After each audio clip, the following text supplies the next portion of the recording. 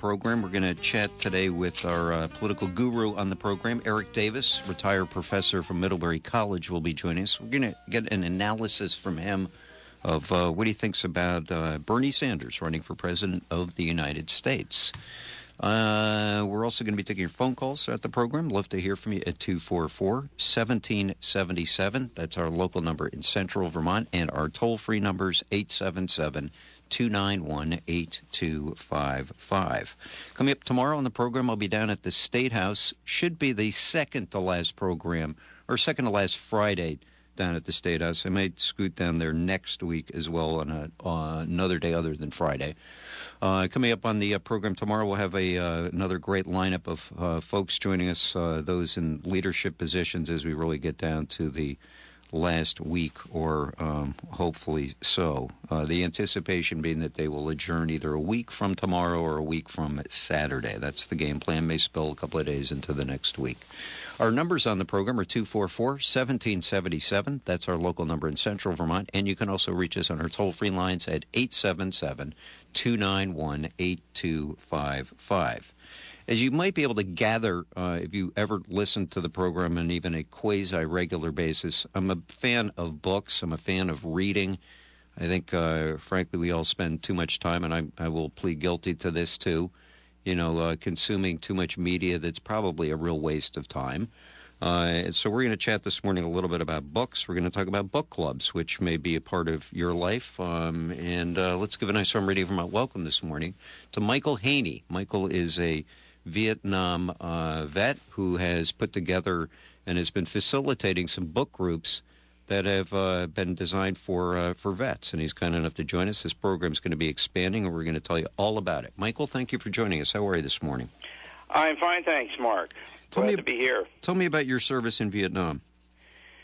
I served in 1965 and 1966, which was early in the active part of the war, and I was an infantry platoon leader with the 1st Cavalry Division. I lasted about 5 months before getting wounded and was shipped home. But during those 5 months, we did what was pretty much standard infantry operating for that time, and for the part of the country we were in, the Central Highlands, so-called search and destroy operations. How seriously were you injured? Fairly seriously. I was hit with a piece of mortar shrapnel that went through my right calf, and my biggest battlefield danger was bleeding out and dying from that. The wound itself was not a lethal wound, but this happened at the end of about a 20-hour-long siege of my company. My platoon and my company were pinned down, ambushed and then pinned down for about 20 hours. And so by the end of that, when we got hit with mortars, we had no medics left, no morphine left, and no compresses left. So my biggest challenge was stopping the bleeding in my leg. And then after that, I got medevaced out and shipped home ultimately. How did you stop the bleeding? I was on the perimeter.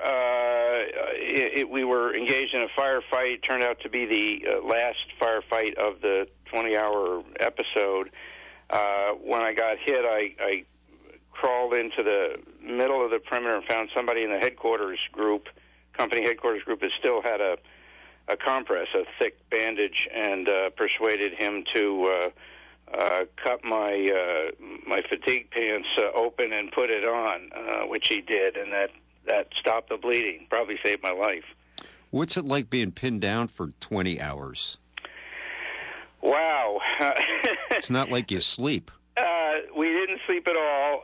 We didn't eat. It was the most terrifying and memorable experience of my life to this day, and it was, very tragic. We lost a lot of people. I lost 10 men killed from my platoon. That day, I only had about 26 men in my platoon. We were always a little under strength. The company lost another 10 men killed. The rest of the company. I was also very proud of the way my men responded to this desperate situation. They all did their jobs. They all did what was asked of them, and because of that, and because of the cool-headedness of our company commander, who was a Korean vet, actually, we survived. But it was as Wellington said, a closely run thing from beginning to end. Mm. How, it sounds like you've had some post-traumatic stress? Well, probably. I was never diagnosed with it. I never sought to be diagnosed with it, but I've had some other long-term complications from the wound. And just assessing myself, I've done a lot of work with veterans who have been diagnosed with PTSD in the Veterans Administration system. Yeah. So I pretty much know what it looks like. It takes a variety of forms, and I certainly figure I suffer from some of it, but not as bad as a lot of other guys. So I want to make that clear. I was one of the lucky ones. I got out alive, more or less intact. Mm-hmm. Why have you spent so much time after you came back working with vets? Another good question. I think the best way to answer that is to say because it keeps me well. It keeps me healthy. It keeps me out of feeling sorry for myself. I stay healthy by reaching out to others who've had similar experiences and who are doing worse than I am. And that's not rocket science. I think most people... It's sort of human nature, help somebody else and you get helped in the process. Well, and it's hard to feel sorry for yourself when you're helping other people, too. Exactly. You were an American history professor. Where? Yes, well, I came to teaching late in my career life for the first 25 years or so. I was a practicing lawyer in New Jersey, which I don't admit to everyone, but I'll tell you and your listeners. And then I got tired of doing that. I went back to school and got a degree in history, and I started teaching it. Now I'm in my 50s, so all I did was, as an adjunct professor at various schools, I taught mostly at Rutgers University, where I got my Ph.D., and I was living in New Jersey at that time. And then later on, my family and I moved to Connecticut, and I was lucky enough to get an adjunct job at Trinity College in Hartford. I taught there for about 6 years as an adjunct. When did you teach there? Because that's my alma mater. Oh, great. I started in 2001, and I taught until about 2006. Okay. Well, I missed you by like a few decades. So.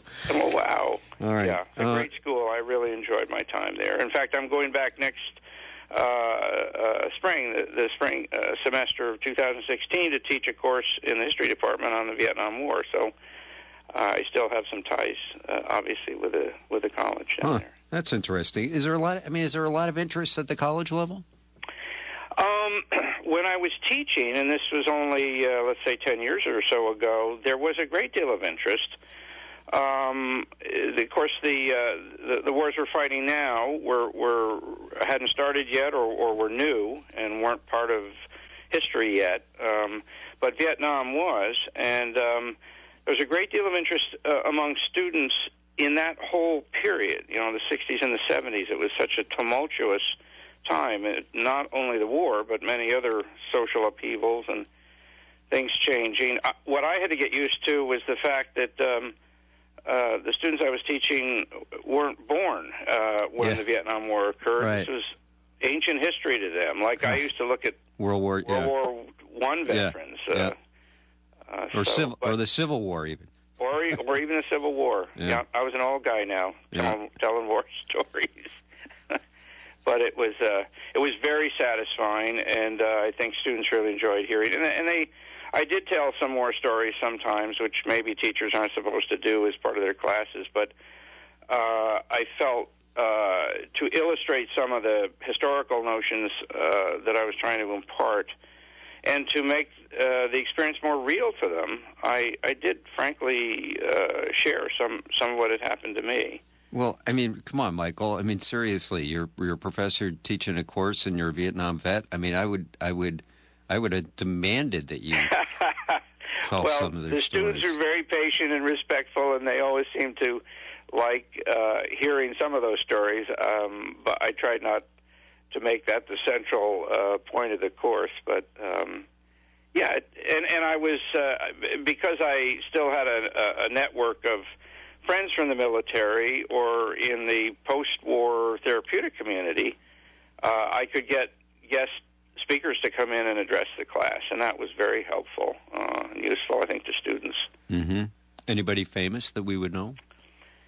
Well, yes. I was lucky enough one semester to get Phil Caputo in, who wrote Rumor of War. Was a bestseller in early on. He was a Vietnam veteran, a Marine veteran who had a very tough time, and he came in and talked about his book, his memoir, very effectively. Another time I had another author named Susan O'Neill who wrote a book called Don't Mean Nothing about her experience as a nurse in Vietnam. And I had also a guy named Bob Rowe who died a couple years ago who was colonel and was in charge of all special forces units in Vietnam for a while back in the 60s. And he was good enough. He was a personal friend, and he was good enough to come and address the class about what special forces people did in the Vietnam War. So so that helped me enrich the class, by getting other voices. Right, right. Yeah, we just had Phil Caputo on the program about 3 weeks ago. He was really. Yeah. Do you ever go down to the Colby Military Writers Symposium? No, I've heard of it, but I've never been to that. And you would love it. I mean, if you love books and you're interested in, obviously you're interested in war and combat stuff. I mean, you'd be in heaven. It's really great. I should do that. I'm working on a memoir, my own memoir of combat memoir of those days, and hope to finish that up in the next year or two. Then I'll wind up interviewing you down at the Colby. I would. Nothing would please me more. Well, and I'd probably be asking you some of the same, silly questions I'm asking you this morning. Well, they're not silly at all, and I appreciate your and others' interest in them. And I think we all need to be interested in war and soldiers because we're still at it. We're talking with Michael Heaney. We're going to talk in a moment here about the book groups he's been putting together and has been working on with veteran groups. If you have any comments or questions, we welcome your calls. You can join us at 244-1777. That's our local number in Central Vermont. Toll free, you can reach us at 877-291-8255. Can you tell me about these wilderness expedition courses that you were leading? Yes, Mark. In the middle of the 1980s, a fellow at Outward Bound, in fact, it was Bob Rowe, a guy I mentioned a moment ago who had been a Special Forces colonel in the war. He worked for Outward Bound, and he felt that the pretty much standard Outward Bound format for leading wilderness expeditions would work and be useful to Vietnam veterans diagnosed with PTSD. And so he and the VA jointly put together a program that started in, I think, about 1984, taking veterans right out of a VA hospital, an inpatient situation, where they were being treated for PTSD, and taking them out on a abbreviated Outward Bound course that lasted about 5 or 6 days, and these courses were run primarily in Maine and New Hampshire. Mm-hmm. And we did everything. He involved me later on. I got involved in 1985 and worked with Bob for the next 15 years, organizing and leading these courses for vets and for Vietnam vets in particular. And we felt they really worked well, not as a substitute for the kinds of therapy and treatment and help they were getting in the VA system, but as a complement to that. And because we ask these guys to get off their butts, load up their packs, and do some physically demanding and some emotionally demanding things together as a small group, and they really did. It really worked well for most veterans, and we had a long run at it. For the program lasted, as I mentioned, for about 15 or 16 years. That's fascinating. I wonder what it is that really worked about that. I mean, post-combat, that's interesting. Yes, and some people would say, well, are you kidding me? You're taking these guys who've been traumatized by walking around in the jungle and getting shot at and seeing bad things, and now you're proposing to take them out in the woods and sort of recreate a lot of the same atmosphere. And Bob, who was the genius behind this program, would say that's partly true, but we also, a lot of good things happened with these men when they were young and asked to do difficult things. They stepped up to the plate, drew from a place very deep inside themselves and did hard things and supported one another and loved one another. And to Bob, that was what being a hero is all about. It wasn't, charging the bunker. It was just doing your job in very dicey circumstances. And so Bob's idea was, let's put these guys back in touch with how strong they were, how well they performed, and what they accomplished, and also how much fun it is to be out in the woods when you're not getting shot at. Let's replace a crappy experience with a good one. And that, it seemed to work, and the VA felt it worked, or they wouldn't have kept the program going for so long with us. Yep, that's a proven concept, that whole idea of replacing something that was a bad situation with a good one. Yeah, exactly. And, it didn't work for everybody, and maybe nothing would have worked for some people, but it worked. I saw a lot of transformation myself in guys, and it helped me. It helped all of us who were lucky enough to lead some of those courses. I was just, when I got out in the field with these men, I was just one of the guys, and they were all mature, had a military experience in their background, so they knew kind of how to make do in the woods. And so they were different. It was a different kind of course than some other Outward Bound courses, where you had to announce at the end of the day, okay, you students, now you've got to make your own meal. We instructors are not going to do this for you. We're not going to pitch your tents and take them down tomorrow morning. Right. With vets, you don't have to tell them that. They knew how to do all that stuff, and they pitched in and did it. Let me take a call from Cabot. Tony, good morning. You're on the air with Michael Heaney. Good morning. Michael, welcome home. How you doing? Thank you.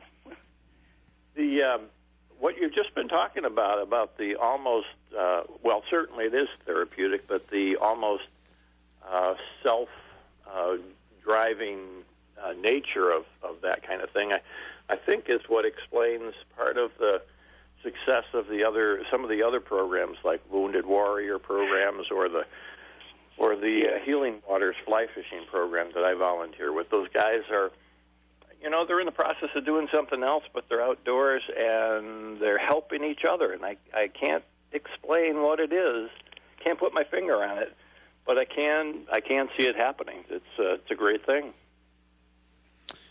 Yeah, I think that's a good and accurate comment, and I think it's just part of the way we operate as human beings. We want to be helpful. We want to be in groups and be supportive, and that certainly happens when you give a group sort of a common task or objective. Today we're going to climb this hill, and that can be a metaphor for a lot of other things that are going on in their lives.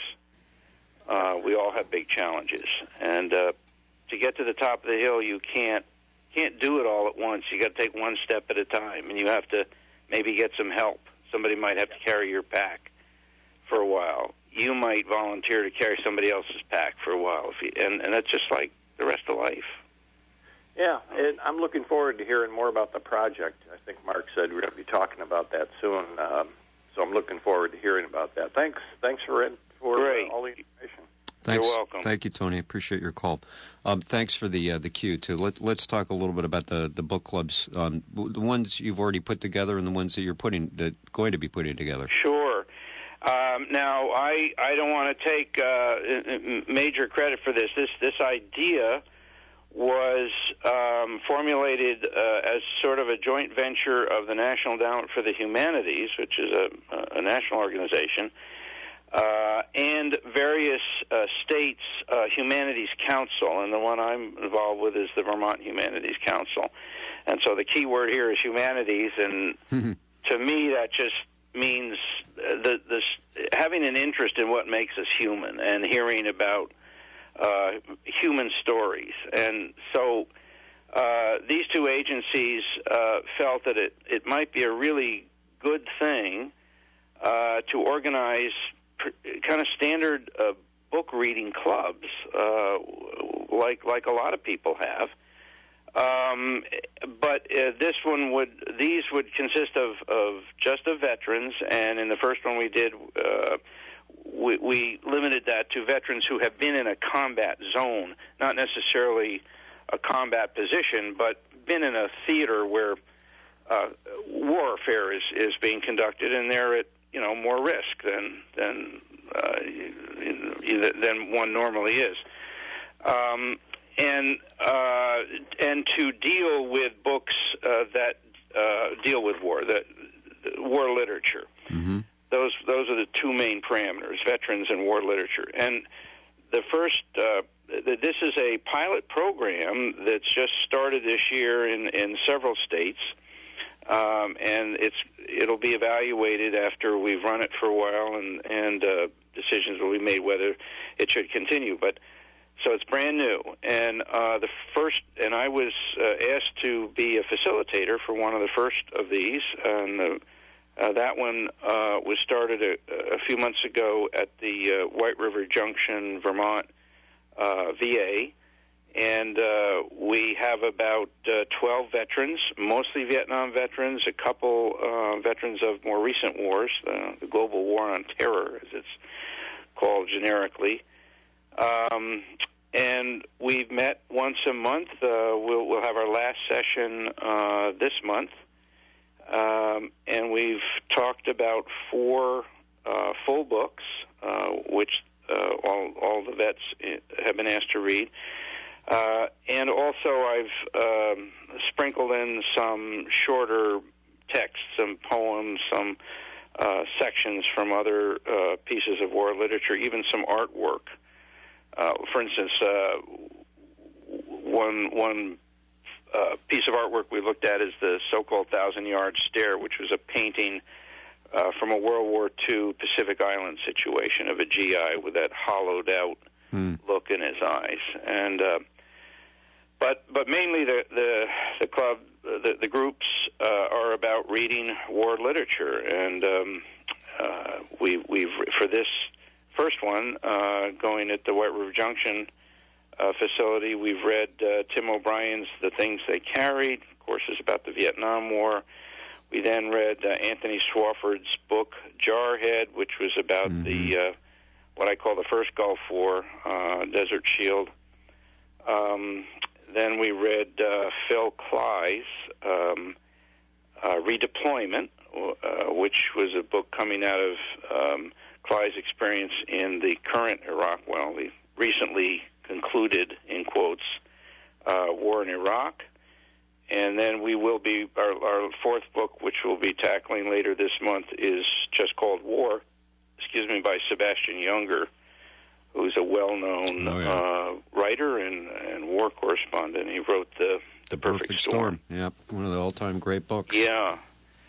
So those are and we just get together as any book club would and talk about the books. And we've got a really fortunate range of veterans in this White River Junction group.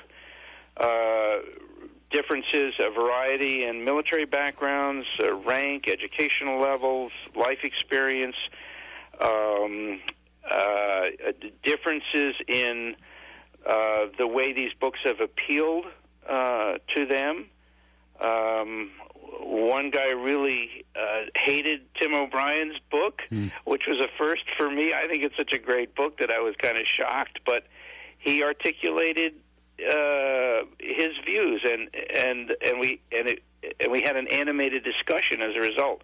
But the point of the program is just to get vets together to share their views on war literature, and then to share some of their stories if they want to about being in the military. And so I have to say, now that we're almost finished with this first one, it's worked really well, and I've gotten to meet some new friends and hear a lot of perspectives and views about these wars and about warfare in general. So it's been fun, and in fact, one of the vets about halfway through the course took me aside and said, "Now, Michael, you've got to stop being the professor here. This is not a class. You're not teaching us. This is a book club. We're discussing books." And I said, "You're absolutely right. I easily slip into my professor role, and that's not what this is about." No. And so we made a little course correction, and now everybody's contributing a little more easily, I think. Well, that was good you got that feedback, that somebody felt comfortable to tell you that, because that's helpful. It sounds like it was helpful to you. It was very helpful. So, and as I say, this is a new program, so we're kind of learning how to do it and learning what adjustments we may want to make to the books and the other pieces of artwork or literature that we assign. The second program is going to be starting soon at Norwich University. Let's see, it starts on next Tuesday, May 12th. And that's being co-led by an English professor there, Lee Williams, a woman, and Paul Brody, who's a counselor. And I met with them last week, and they're ready to go. They've got a different syllabus, and they'll probably do their book group a little differently, and then later on we'll compare notes. Mm-hmm. And then there's a third. Each state that's involved in this pilot program is supposed to try 3 different groups, and the third group is also one I'll be leading with the help of a VA counselor, and that'll be in South Burlington at the Vet Center, and that's starting on June 15. I'm sorry, on June 1. June 1. Okay. So that's where we are now, and as I said, there are about 15 other states across the country who are doing the same thing right now. So the one, for example, in South Burlington, how long does it last? They all have a 5-session format, although the next 2, the one at Norwich and the one at South Burlington, are going to be every other week. The one I've been doing at White River Junction, we've met once a month, and we decided that we need to meet a little more frequently so that guys can keep up with each other and remember names and remember backgrounds and that kind of thing. So we're right, yeah. Not reintroducing yourself every couple of weeks. Exactly. So name tags. That than I'm getting old, and I forget names easily. But anyway, we're going to compress the timing on the next 2 a little bit. And don't worry, if every book club has one knucklehead in it that doesn't like even the best of books. There's probably even somebody out there that, I don't know, doesn't even like The Perfect Storm. Well, yes, and as someone who has taught, that should have been obvious to me. Everybody reacts a little differently, even to the literature that's regarded as some of the best and most timeless. And it's always good to have somebody who takes even an extreme view, because it provokes discussion. Yeah. And so my job really isn't to direct where the discussion is going, but to make sure everybody gets a chance to speak and feels comfortable speaking. Mm-hmm. Yeah. And that's what we've done. And in these groups, it's interesting. It's not like a college class because you get we have vets who don't have a college education who have never been maybe a member of a book club, and some of them aren't used to sitting around talking about literature. That's okay for college kids, but some of these veterans have had to learn to be comfortable doing that. And Right. It's not a matter of brains. I mean, everybody's smart. Education doesn't make you smart. I know from long effort, but so one of the challenges I've had as a facilitator is to make sure we hear from everybody, and that if somebody has something they want to say, they get to say it, and everybody is respectful of others' views, and I've had no problem with that. Everybody is respectful. And you got to admit to me that there have been one or two of these guys who have thought that book clubs are, for women drinking white wine. That's exactly right. That is a sort of a starting perception among people, and maybe even among me. For me, my dear wife is in a book club here, and she admits sometimes it just kind of bogs down and becomes, what's the latest? What's happening in the community, in the neighborhood? Yeah. And that's not what we wanted to do. So maybe I had a little bit of that prejudice or that filter as well. But at this point, in the one book club that we're doing already, the group has really evolved rapidly, and the questions are better. They're more incisive, and the commentary is more perceptive, and I'm just really thrilled to be able to spend this time with these men and have that experience. How do you sign up? There are different people you can contact. The overall coordinator of the Vermont program, which covers all of these book groups, is Amy Cunningham, who works at the Vermont Humanities Council in Montpelier. Mm-hmm. And I can give you her number. Or is that okay? She said it's sure. Fine with her. Her number is 802-262-1356, or she can be reached at acunningham@vermonthumanities.org.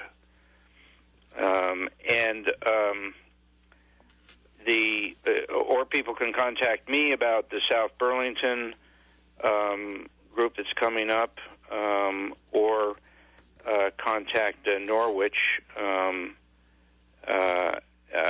University about the one that's starting there next Tuesday. Okay. How would they contact you? Probably the best way would be by phone, 802-436-2841. And that's my home phone. I'd be glad to provide information on any of these groups to anybody who's interested. Okay, and I'll give those numbers out again if you don't have a piece of paper and a pencil really handy. Great, thank you. So, Michael, here's the last question I wanted to ask you. I know that you got interviewed by the infamous Ken Burns for his documentary about Vietnam. What do you think the best point you made to him was? Wow. First of all, let me say I felt so blessed and lucky to have had that opportunity.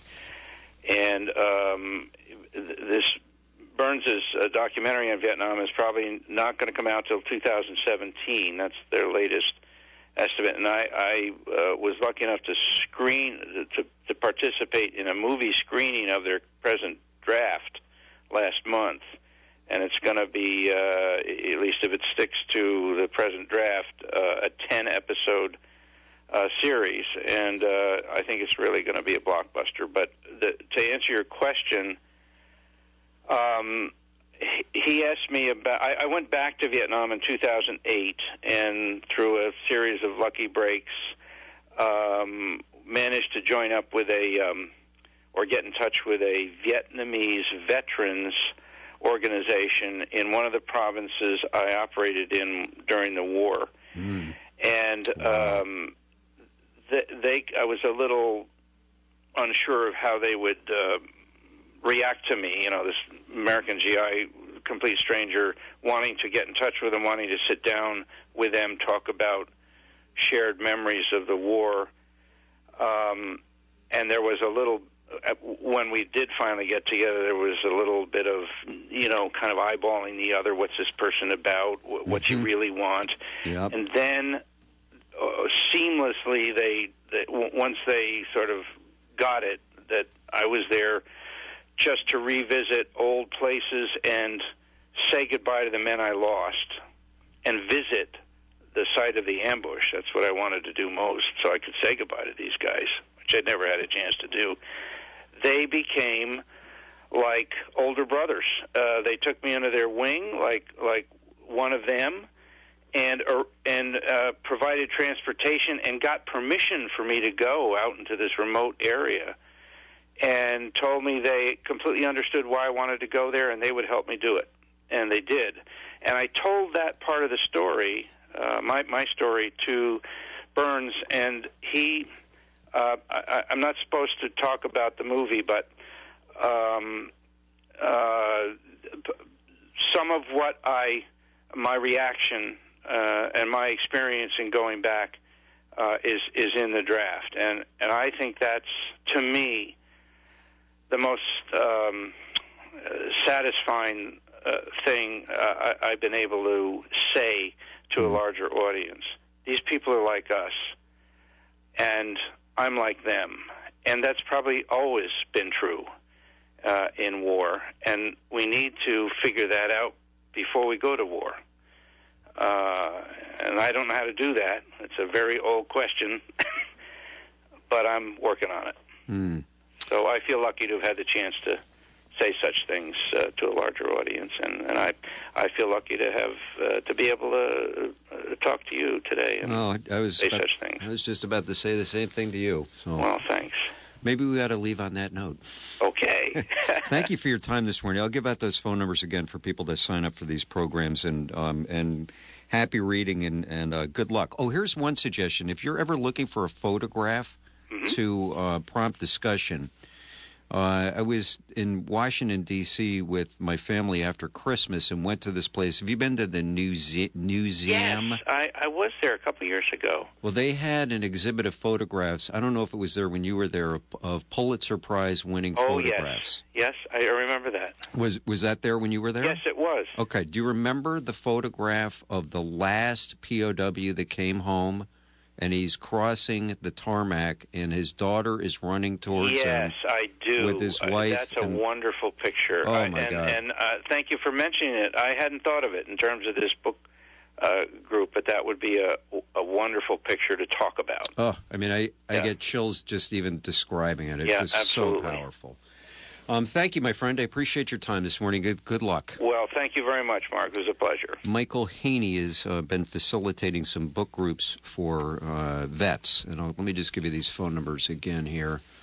If you want to reach Amy Cunningham, a nice woman, used to work at the Historical Society, now working with the Humanities Council, 262-1356, 262-1356. Michael's number is 436-2841, 436-2841.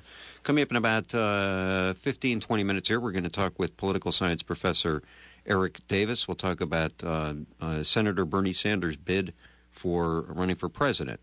Let me take a moment of your time to remind you about our friends at Jet Service Envelope. If you're looking for an outstanding local printer, make it our friends at the Jet. And they're easy to do business with because in this day and age, all you have to do is get your project done, and you can send it over to the folks at the Jet electronically, PDF files, Word files, whatever is the easiest way for you to do that. Then they just make it happen. You can get the trifold brochure done, maybe a poster printed up. Maybe, like Michael, you're working on your memoirs. You can make all of that happen. And when they publish a book at Jet Service Envelope, it does not look like you're eighth grade project where you got the plastic binder with that, that sheath thing that you put down the side. No, they'll be a little bit classier than that. Give them a call if you want to get pricing information at 229-9335, 229-9335, and on the web at jetservice-envelope.com. By the way, if you ever can get to Washington, this museum is just incredible. They also have the infamous shot too of the young Vietnamese girl after there was a napalm dropping. A very famous shot too. All right, a couple of other items for you too. We had an interesting guest on the program earlier this week. We had a woman from Holland who has been working on a project here in Montpelier, Maria. And she has this interesting, I don't know what to call it, a statue? I guess it's sort of a statue. Well, it's a Greenuposaurus. That's what it is, Mark. And it's a wire mesh dinosaur that she built right in front of the Supreme Court building and right next to the pavilion, right in downtown Montpelier. I saw it on Monday afternoon, and there were probably, 15 or 20 bottles on it, and it sort of just started. There have been a number of school kids that have come through, but they are in need of and are looking for your participation in this project because they really want to have it buttoned up by the time Maria leaves town here. So they are in great need of plastic bottles, which you attach to the Greenuposaurus. And they're looking for the small drink size, the 20-ounce containers, clear or green.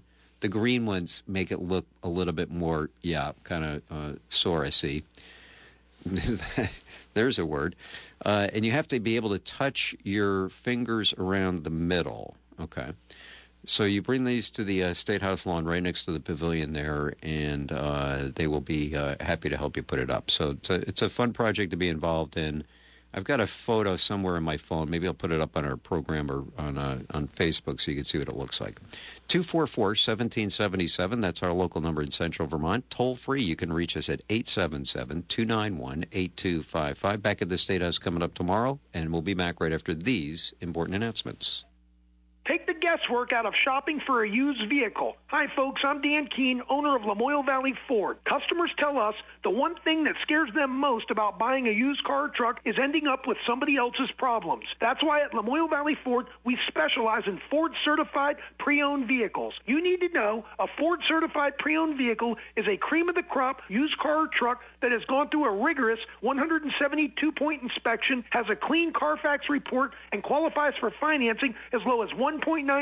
Plus, folks, get this. A Ford-certified pre-owned vehicle comes with a 7-year, 100,000-mile warranty with 24-hour roadside assistance. That's a better warranty than a brand-new vehicle for a lot less money. Now, currently at Lamoille Valley Ford, we have over 35 Ford-certified pre-owned cars and trucks available for you in all price ranges. So drive Route 14, 15, or 16 to Hardwick and Lamoille Valley Ford. Get peace of mind when you buy a used, certified pre-owned vehicle at Lamoille Valley Ford. You've decided to set your roots down here, and well over 100 years back, we did too. We're Union Bank. As a local community bank, we know all the back roads, the realtors, and how to get things done locally. That means we can make your mortgage easy, because after all, nobody really does mortgages for fun. Well, except for maybe us. And when you call Union Bank, you get a real person with real answers to your mortgage questions. Now, how about that? Full service, local banking with people who live where you live. So whether it's your first home or your second, we'll provide you with nimble, local expertise, competitive rates, and a variety of mortgage options that help turn the imagined into the realized. At Union Bank, we know you want to go far in life. Banking local can get you there faster. Union Bank. Stay local. Go far. Visit us at your local branch or go to ublocal.com. Member FDIC, Equal Housing Lender. You know, darling, there are so many wonderful things about the month of May. That's true, Madonna. And all month, One Stop Country Pet Supply is celebrating a few of them. Mother's Day, Memorial Day, the opening of our outdoor ponds with a month of great deals. They got these deals on all my favorite outdoor toys. like chuckets and all other canine hardware. That's good, because it can get a little rough when me and the boys are playing backyard keep-away. And if you're looking for a neat Mother's Day gift, check out the really cool new beta tunnels. Of course, maintaining a good fish pond is lots of work, but One Stop Country Pet Supply has lots of beautiful fish to stock your pond, like imported Japanese koi fish, pond comets, shibuken, and sarasa. Celebrate the month of May at One Stop Country Pet Supply in the Twin City Plaza, Berlin, Vermont. Closed Memorial Day.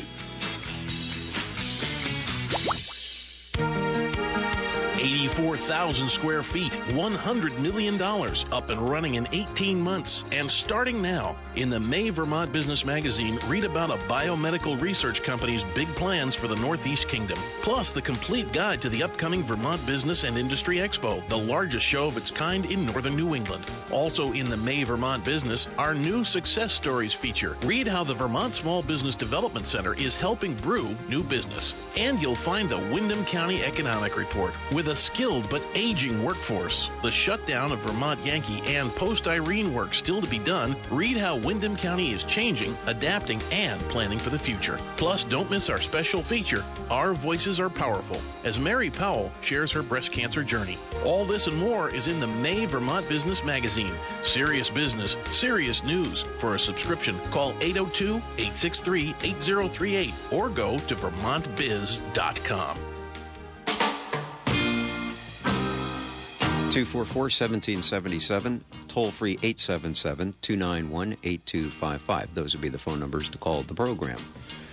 Ran across a funny piece in the Huffington Post. A couple of people sent it to me, too. I appreciate that. A woman named Kimberly Harrington, who is described as a creative director who hates the cold and loves Vermont, wrote an interesting piece about Senator Bernie Sanders. News flash in here, though. We just got word here. The U.S. Appeals Court has found the government's bulk collection of phone records exceeds what it is allowed. We'll get an update from our White House crew on that story. Interesting piece. This woman wrote a very amusing piece about how to talk to your kids about Bernie Sanders. And let me share with you what she had to say about this. Sometimes it can be scary and confusing for kids when they're faced with an unknown, like a politician who actually represents the regular people who voted for him.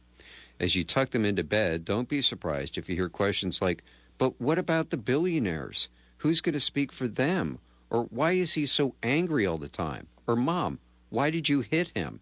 We'll get to that last one in a minute. I find that the best way to address kids' valid concerns about politicians is to ease them into it.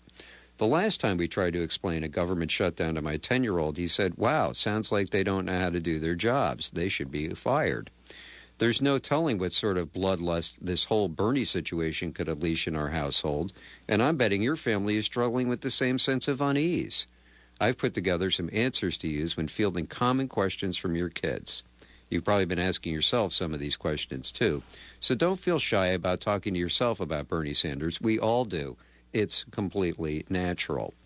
What does it mean when a politician doesn't lie? That's question number one.